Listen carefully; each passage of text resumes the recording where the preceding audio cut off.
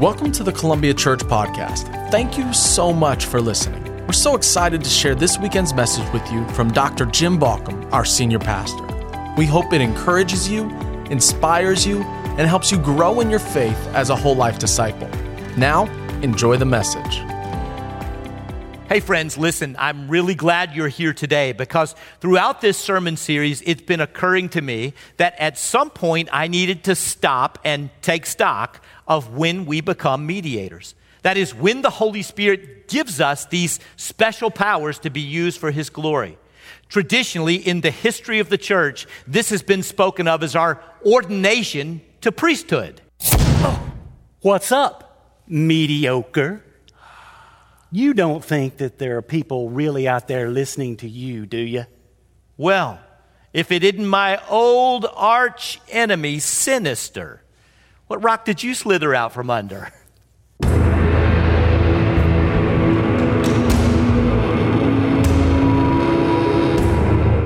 You didn't think that I was going to let you have all the fun, did you? I saw your message on hope. Rich. Hope is not a strategy, my friend. I tell you what, here's some hope for you. I hope that the church crumbles while all the little virus is going around and everybody's in their basement. Yeah, well, don't get your hopes up, Sinister. There are a lot of mediators out there, and believe it or not, they're learning how to be the church even when they can't get together as often as they'd like. You really think that? You think that you can put on a stupid t-shirt and you get some power from God? This is just a symbol of what the Holy Spirit is doing. Look, I became a mediator the day I was baptized. You're cracking me up. Baptized. I tell you, baptized, y'all wet. Okay, splish splash. I tell you what, the baptizing, the dunking each other in the water doesn't change anything. You really think that it changes anything? Look, Sinister, I'm not going to let you trip me up. I'm not going to let you convince me this time to do something stupid that'll mess up my mediator walk with Christ. Stupid? You think this is stupid? I'm trying to get you to think smarter. Come on. I think it's cool that you have all these powers and everything. But when you walk around being so high and mighty and righteous, people start to think you're foolish. You don't want your neighbors to think you're weird, do you? Look, I want my neighbors to think I love them. In fact, I want them to know God loves them. I want my neighbors to know I love them because God loves them. Oh, good luck with that, buddy. I tell you what, I'm going to be able to pick all of you mediators off one at a time easily because there's going to be a lot fewer around pretty soon. Sinister, you're wrong. In fact, what you're going to discover is when all this is over, when it's all said and done, there are going to be more mediators out there than ever. Look, go back to your whacked out, sick little games. I'll tell you what, I'm going to cut you some slack, buddy. I'm going to go back to my little games, and you can go back to your little message and talk to your people here. But when you think that things are going bad and it's getting dark and there's no hope, I tell you what, who's going to be back? I'll be back. I'll be back.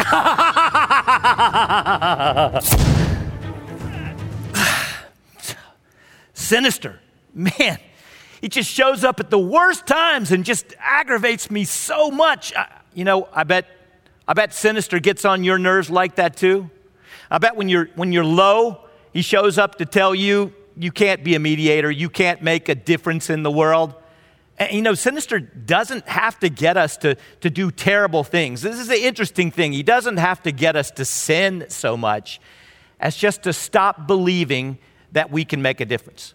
All he has to do is get us to lose hope and to worry that everyone around us might think we're strange or weird or something of the sort, and instead of the presence of hope, the presence of Christ in their midst.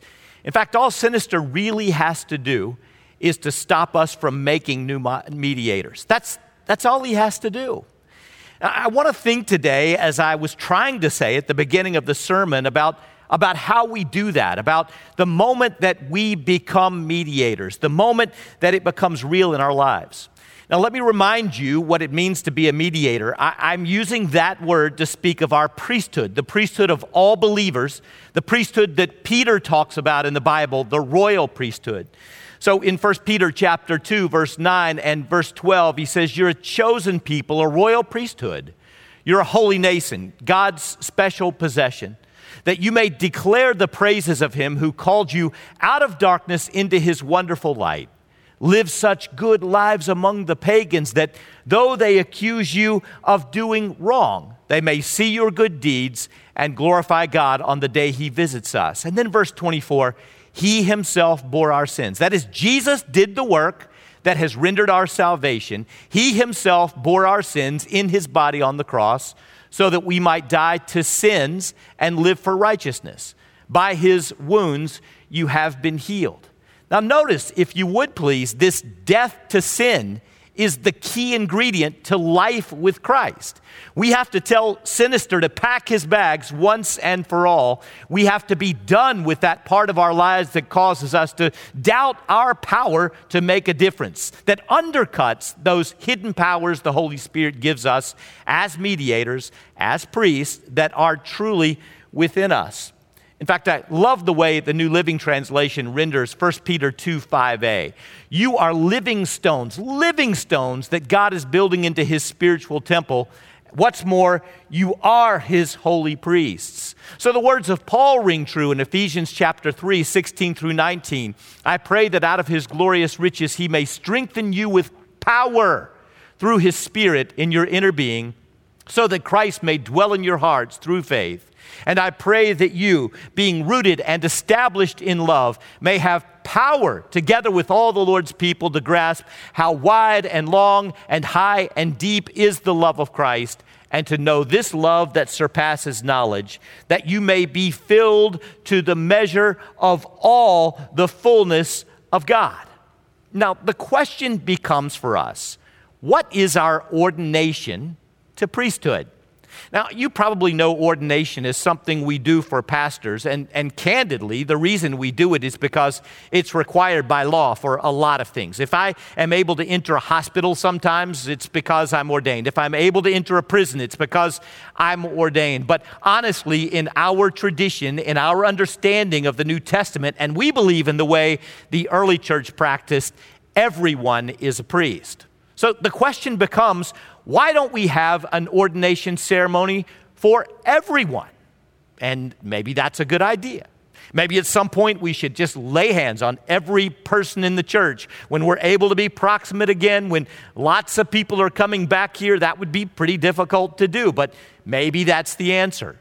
Or maybe the answer is to regard the ordination of pastors as some ritual that's necessary under the law of our land, but the real ordination is something else. So the question is, what is the real ordination of priests? What is our origin story, if you will? And what I want to suggest to you is that clearly in the Bible, across church history, and in modern understanding, clearly baptism is the mediator origin story. Now, maybe you don't know what an origin story is. Maybe you're not like Robin Minor and you're not this huge Comic-Con, comic book, comic movie kind of a fan, and you're not familiar with the whole notion or concept of an origin story. So, an origin story tells us when a superhero becomes that superhero. When a superhero gets their superpowers or becomes aware of those superpowers, it tells them how they became something that separates them from everyone else.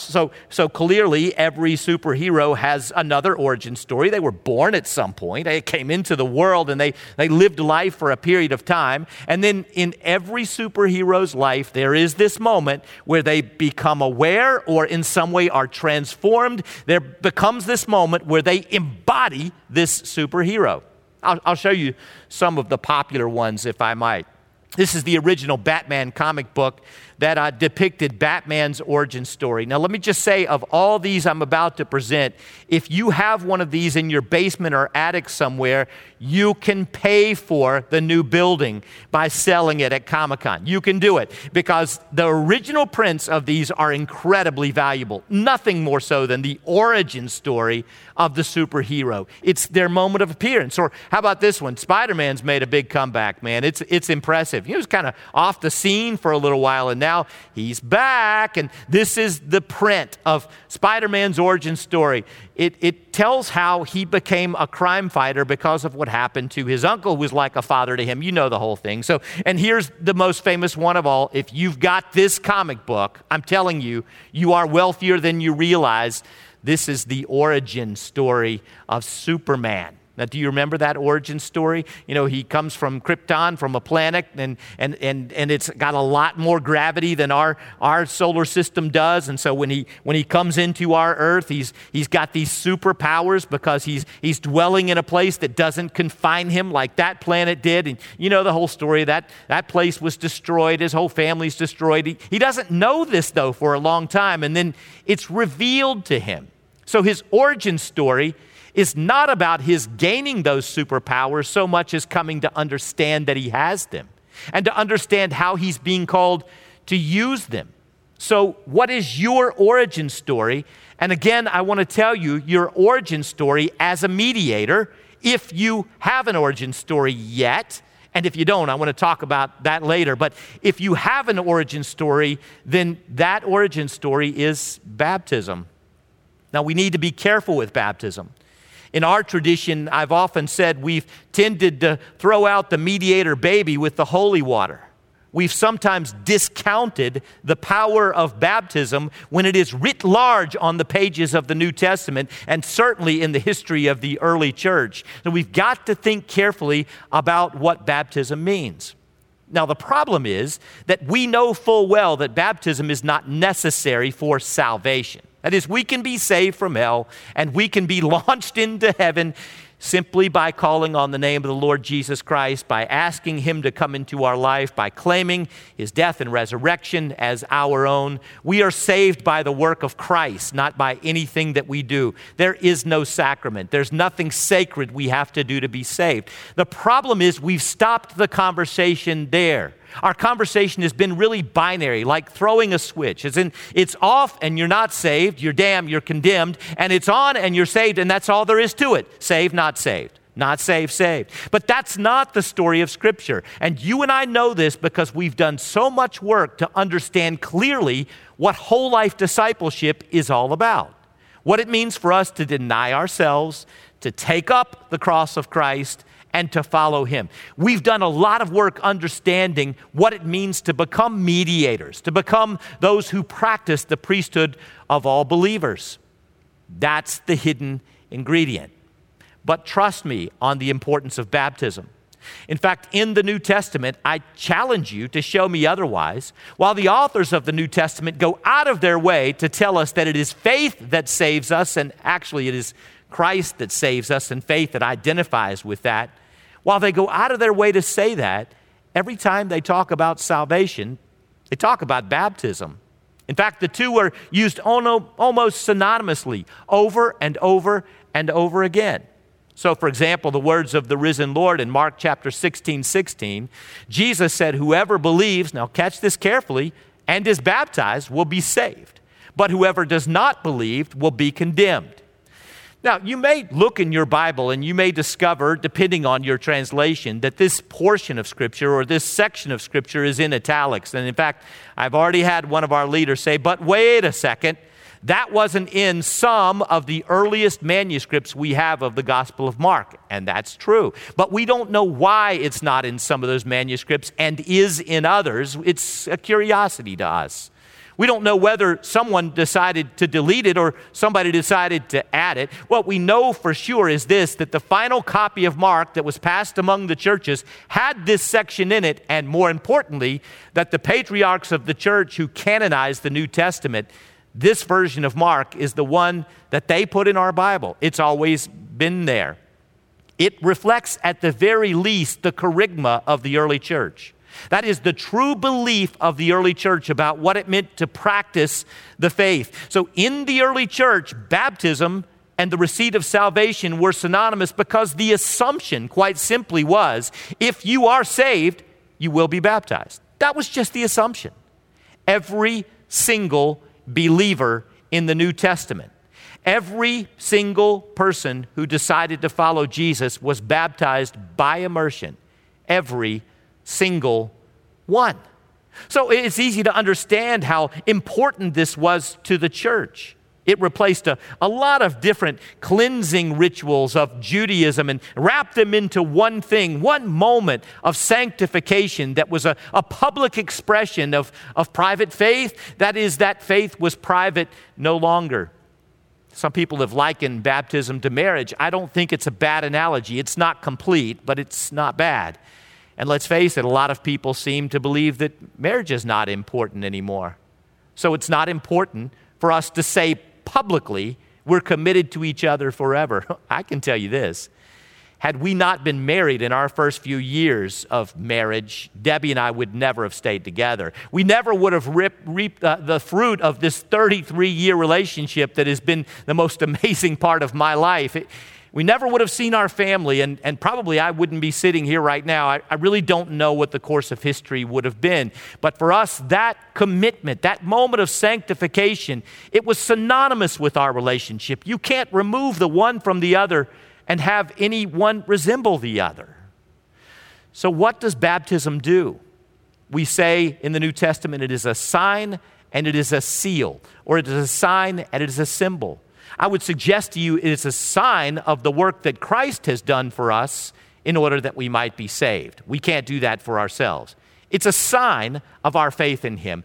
But it is a symbol of something else, and the symbol I suggest to you is the symbol of our taking on mediator status, of becoming priests. That's the moment where publicly we affirm we are in the redemptive game that God is enacting in His world today.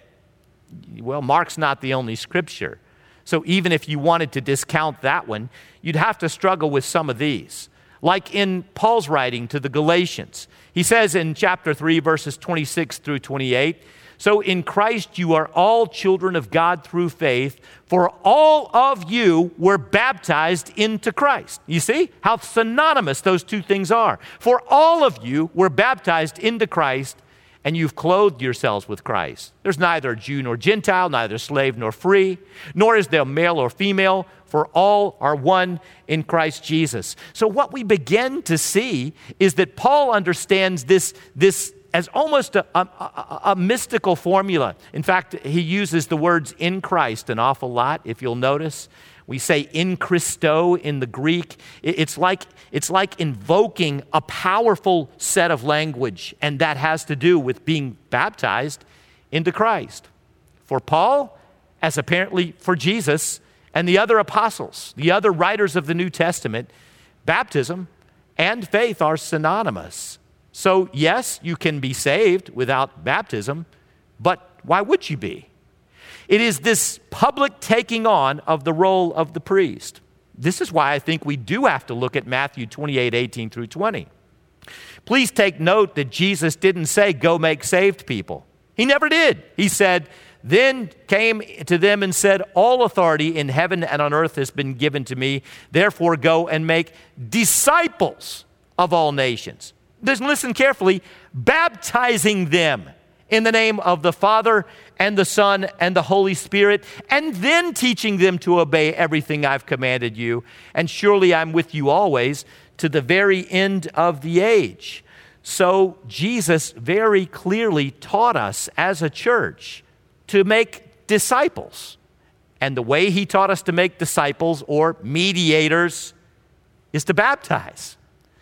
Look, I could go on, and we will look at a couple of more scriptures, but I challenge you to read the New Testament carefully. It is true that in the Reformation, we wanted to make sure that we no longer had sacraments. There's no evidence in the Bible for something you have to do to be saved.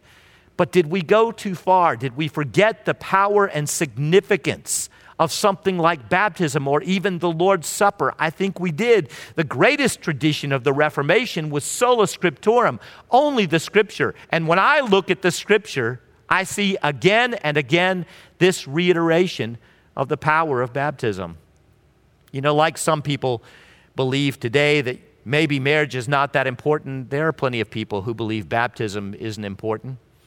I'll never forget the experience here at Columbia of having one of our key leaders call me and say, I need to meet you about something. I've done something absolutely terrible. Now listen, I've had lots of these phone calls and you just go, ugh. You just shudder. And so I'm thinking, what is this person going to tell me? What's going to be confessed? I said, well, you want to talk on the phone? No, I got to come in, got to talk to you. It's fine. So we sat down together and tears are streaming down his face. He's crying and he says to me, I got to tell you the honest truth. When I joined Columbia, I checked the box and said I'd been baptized, but I never was. I'm like, dude, this is no big deal. We can fix this. It's no big deal. He goes, what? Hey, we can fix this. We have a baptism coming up in a few weeks. We'll just take care of that. And we did. You know, not one person has ever come out of the waters of baptism and said to me, I regret that I did that. Not one. But lots of people later in life or at a point where it becomes impossible or when they get older and it becomes difficult have told me they regretted they didn't. And that's because there is some kind of power. It's a mysterious, even a mystical power to baptism. There's something with this identification before the Church of Jesus Christ, before people, with the death and the resurrection of Jesus. Now, by the way, this is why there's no private baptism. I'll sometimes, and this happens pretty often, have someone come to me and say, listen, I'm willing to be baptized, but I'd like to do it privately. No, there is no private baptism. That is the public pronouncement of faith. It might make you a little nervous, though, less than you probably think. It is going to make you wet. But at the end of the day, I'm telling you, there is something powerful. The Scripture is clear. Church history is clear. There's something powerful about baptism. So the question is, what is it? For years, I struggled to understand this. How can the New Testament authors, how can the writers of the New Testament, the apostles, Jesus himself, seem to speak about faith and baptism synonymously, and yet I know it is not necessary for me to stay out of hell? So how do I reconcile these two things? And finally, reading Scripture enough, I think I found the answer. And maybe you'll agree with me, maybe you won't. But hear me out. So the first question we ask, and it usually is where we stop, is baptism essential to salvation? There are some people who say that it is. I say absolutely not. The Bible is clear that baptism is not necessary for salvation. But the important thing for us to do, perhaps, in the context of this sermon series, is to move on to the next question, the whole life discipleship question. And that question might be gotten to in a different way. Let's look at Romans chapter 10, verses 10 through 13. The Apostle Paul writes, "For it is with your heart that you believe and are justified, and it's with your mouth that you profess your faith and are saved. As Jesus says, anyone who believes in him will never be put to shame, for there is no difference between Jew or Gentile. The same Lord is Lord of all and richly blesses all who call on him. For everyone who calls on the name of the Lord will be saved." It's awesome news, isn't it? That it's because of who Jesus is and not because of who we are that we receive salvation. But let's move on to that next question. Could baptism be essential to mediation? Is it possible it is your ordination to priesthood? Is it possible that baptism is essential somehow to your becoming a mediator? Is this the moment where you publicly put on this transformational role of Jesus, this redemptive work of God in the world? Is it possible that we failed to ask the important question? I think yes. Baptism is essential to mediation. Listen to Peter, again, the same one who talks about priesthood. The Apostle Peter writes, the waters of baptism do that for you, not by washing away dirt from your skin, but by presenting you through Jesus' resurrection before God with a clear conscience. Do you see what they do? Jesus has the last word on everything and everyone, from angels to armies. He's standing right alongside God, and what he says goes. So what we see here is that baptism is a sign of the reality that we need no human mediator. When we are baptized, we are taking Christ. We are in a cruciform fashion, death and resurrection. We are taking on the power of Christ. We are saying publicly, speaking with our mouths, with our hearts, as Peter says, I am going to trust him completely for all eternity. And we are claiming the gift of salvation as our own. So you are a mediator because God's love and power are immediate to you. And that's the first side of the coin of the priesthood of all believers. It's the first side of the coin of the mediator. That is, you are accountable before God. You need no human mediator. Christ alone saves. You don't need anything else. You will be received at the right hand of God with Jesus when you leave this world. You have salvation. You have immediate access to the throne of grace. You can go straight to God and pray to him. Call on him whenever you want to, and he gives power through the Holy Spirit to you directly. That's the first half. But we've been dealing with the second half, the other side of the coin. And that is that because you have immediate access to the throne of grace, you become a mediator of God's presence, a mediator of Christ's love, a mediator of the Holy Spirit's power in the world. So you can literally represent God on earth. You've been given that special power, and you can represent others before the Heavenly Father. So we've loved Colossians chapter 1, verse 27. To us, God has made known among the Gentiles the glorious riches of this mystery, which is Christ in you, the hope of glory. We are mediators of Christ's presence in the world, and I would suggest to you, this makes the whole thing make sense to me. Baptism is the mediator origin story. This is the moment that you take on your superhero status. So again, the Apostle Paul writes so beautifully, powerfully, and famously in chapter 6, verses 3 through 8.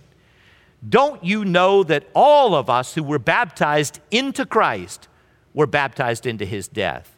We were therefore buried with him through baptism into death, in order that, just as Christ was raised from the dead through the glory of the Father, we too may live a new life. For if we have been united with him in a death like his, we will certainly also be united with him in a resurrection like his. For we know that our old self was crucified with him, so that the body ruled by sin might be done away with. Sinister, get out of here. That we should no longer be slaves to sin. Because anyone who has died has been set free from sin. Now, if we died with Christ, we believe that we will also live with him. Now, note the importance that Paul places on baptism.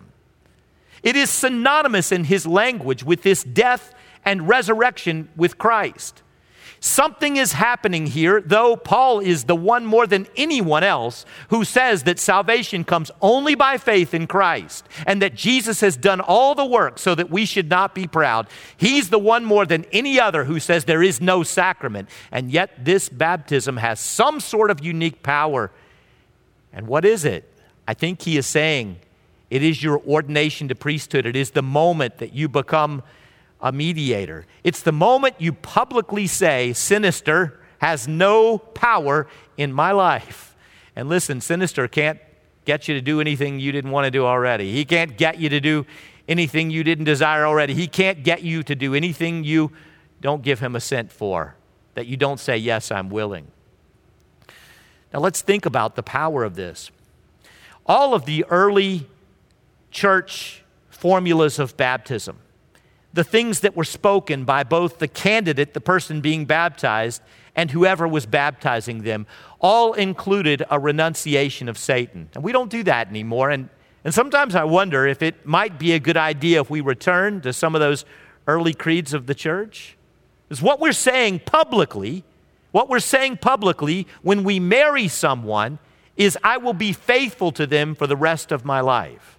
And what we are saying in baptism is, I will be faithful to the call of Christ for the rest of my life and all eternity. What we're saying is, I take it on. I claim it as my own. I am a mediator. And the world needs to know that the Holy Spirit is unleashing me on despair. I am the hope of Christ incarnate. Christ is in me, and he is the hope of glory. Paul then writes in Galatians chapter 3, verses 26 through 27, so in Christ you are all children of God through faith. But then he says, for all of you who were baptized into Christ have clothed yourself with Christ. Clothed yourself with Christ. You know, maybe Sinister's right. Maybe this t-shirt's a little silly. I don't know. My wife's been teasing me about how I seem to think I have these superpowers when I put it on. I think I got to have a little more. If I'm going to put on Christ, I think I got to go all the way. What do you guys think? You like it?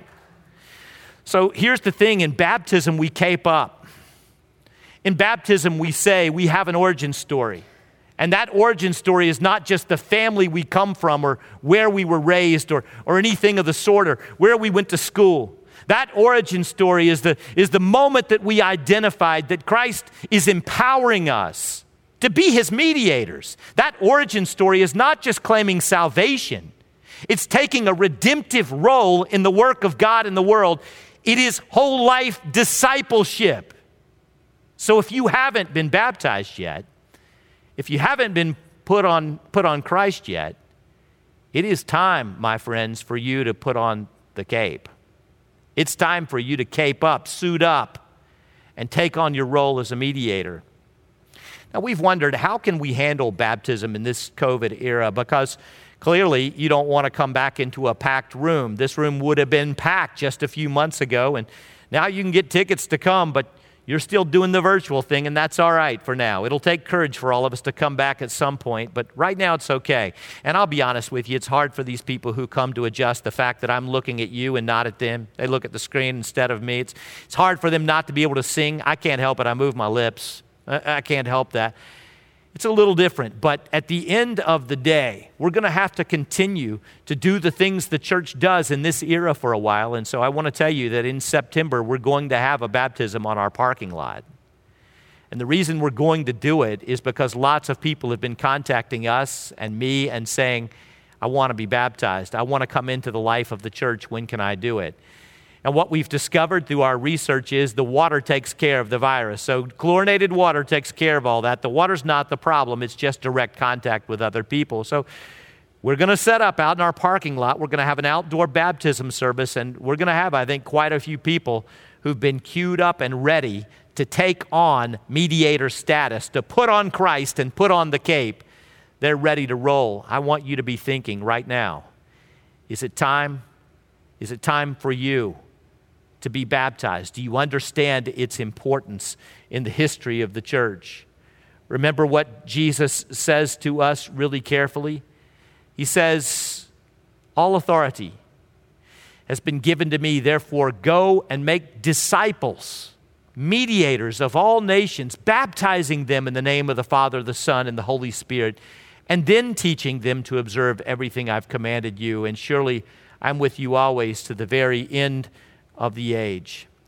Do you know, in the history of the church, baptism has been so important, and it's right from the beginning. So really, in our Reformed tradition, what we say is the Holy Spirit got it right the first time. Jesus got it right the first time. The way the church, the early church was, is the way we want to be, albeit in our time and in our place. And so if we look at Pentecost, if we look at the day that the Holy Spirit came, if we look at the day that the church was first empowered, that the church first got its mediator powers, that the apostles were empowered by the Holy Spirit, what happened that day? And what we tend to think happened was the Holy Spirit came and a bunch of people joined the church. It's true. Thousands came into a church that had a handful before that day, but all of them were baptized on that day, and all of them heard the preaching of Simon Peter. Simon Peter stood, empowered by the Holy Spirit. People heard in their own language. And what did he preach? Well, he preached about this one Jesus, about his death and his resurrection.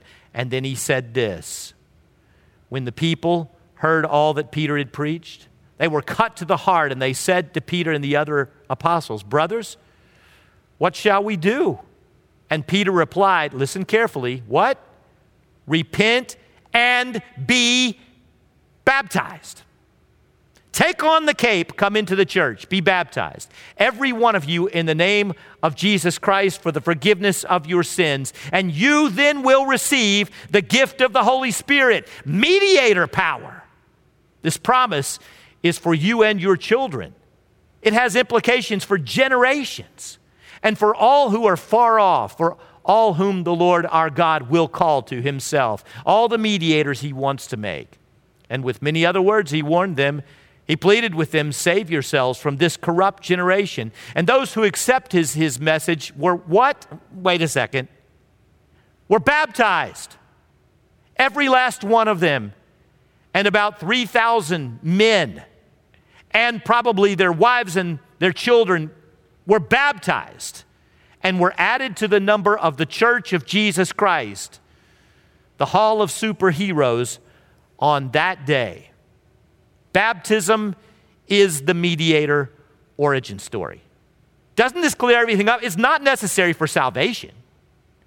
But salvation's not the whole story. God doesn't save us so that we won't go to hell. What, you say? No. God saves us to draw us back to himself. He created us for that relationship, and he saves us to use us in his redemption of creation, in his redemption of the world. He saves us to make us mediators. Please understand, my friends. There is only one model of Christian, and that model of Christian is a whole life disciple. That person is a mediator. And for them, they would never, ever, ever consider not being baptized and entering the body of Christ, that is the church, that is the presence of Christ until he comes again. Across my years of ministry, I've been blessed by many baptisms. Of course, I was blessed by my own, but I've been, frankly, more blessed by the baptisms of others. Every single time we baptize, there's some story in that water. There's some story in that water that just is so alive and so rich and so powerful. I'll never forget baptizing my own daughters. My youngest one, Marley Kelly, I baptized in a river, and she swam off after I baptized her. I'll never forget the moment. Curtis, you were there. Remember that day? But one of the baptisms I most remember was in the same church, and there was a man in that church. He was a gigantic man, a giant of a man, so tall, so heavy. He was just an enormous man. He was in a terrible accident, and he was paralyzed. He became a quadriplegic.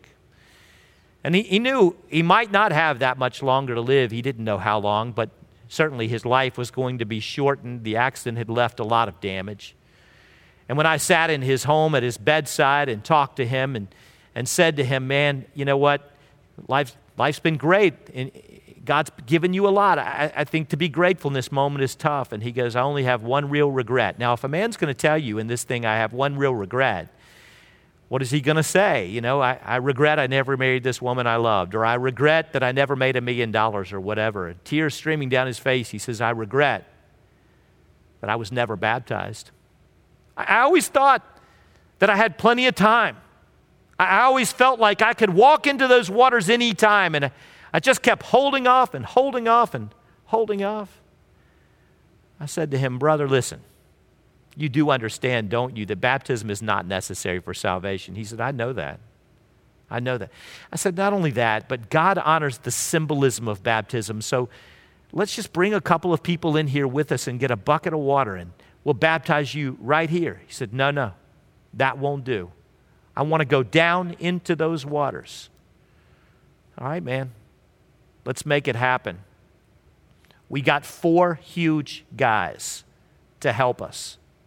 We strapped that man to a board, and we took him down into the waters of baptism and lowered him up to his neck. I'll admit that his head wasn't baptized. That was impossible. And raised him up again. And with all of his might, he shouted. All that he could muster, he shouted from that board. The Lord has done it for me. The Lord has done it for me. Baptism was so important to him, but he didn't know it. And for some of you, baptism and inclusion in the church, belonging to the body of mediators, it's so much more biblical, so much more important than you realize. So I'm just going to ask you to think about this. If you have not had the opportunity to be baptized, to put on Christ, and to take on your mediator status in the world, wouldn't you let me know that the time is now? You're ready. You understand how important it is scripturally in the history of the church, how important it is to you and to your family. In fact, why don't you just drop me an email, jbalcom@columbiabaptist.org, and tell me you want to be one of those who goes into the waters of baptism when next month we baptize in our new parking lot. Why don't you just let me know? And you know what, folks? It's time for me to say something I haven't said for a while, but it may be time for many of you to become a part of Columbia. Even in this virtual era, you know this is your church home. And frankly, I don't even know what to do with this moment. We're having people from all over the country write and say, I want to be a part of your church. How can I do it? I want to join Columbia. If you want to join Columbia, if you want to be a part of the fellowship of this church, if you've already been baptized, just let us know. If you need to be baptized, then come in that way. Just email me, would you? jbalcom@columbiabaptist.org. But remember this, my friends. You have an origin story. Baptism is the mediator origin story. It's the moment we discover these hidden powers to be the presence and the love of Christ in the world. You be a mediator. Would you pray with me? Father, we thank you for this gift of baptism. And in fact, for the gift of the Church of Jesus Christ, we all too easily take for granted. But after these months, we will never take it for granted again. And until we can gather proximately again, until we can be together, guard your church and protect it from sinister, from the evil one, who would pick off mediators with despair, one after another, when mediators have never been more important than they are right now, because mediators are the church in their neighborhood. Mediators are the church in their workplaces. Mediators are the church in their homes. They are the church on soccer fields. They are the church wherever they go. The church is not a building. The church is mediators, alive and active and working in the world. And Father, I pray that anyone who asked Jesus Christ to come into their lives this day would receive him with the gift of the Holy Spirit and prepare their hearts, their minds, and their spirits for the beauty, the power, and the mystery of baptism and inclusion in the church. Holy Spirit, empower your mediators. In Jesus' name we pray. Amen. Columbia, I love you. I am praying for you. I miss you and can't wait to see you again. You go ignite passion for Jesus Christ from Metro Washington to the world. Go be baptized mediators. Hey, thanks again for listening. If you live in the Metro DC or Northern Virginia area, we would love to worship with you at one of our weekend gatherings. For directions, service times, and information about all the incredible things happening at Columbia, go to columbiabaptist.org. That's columbiabaptist.org.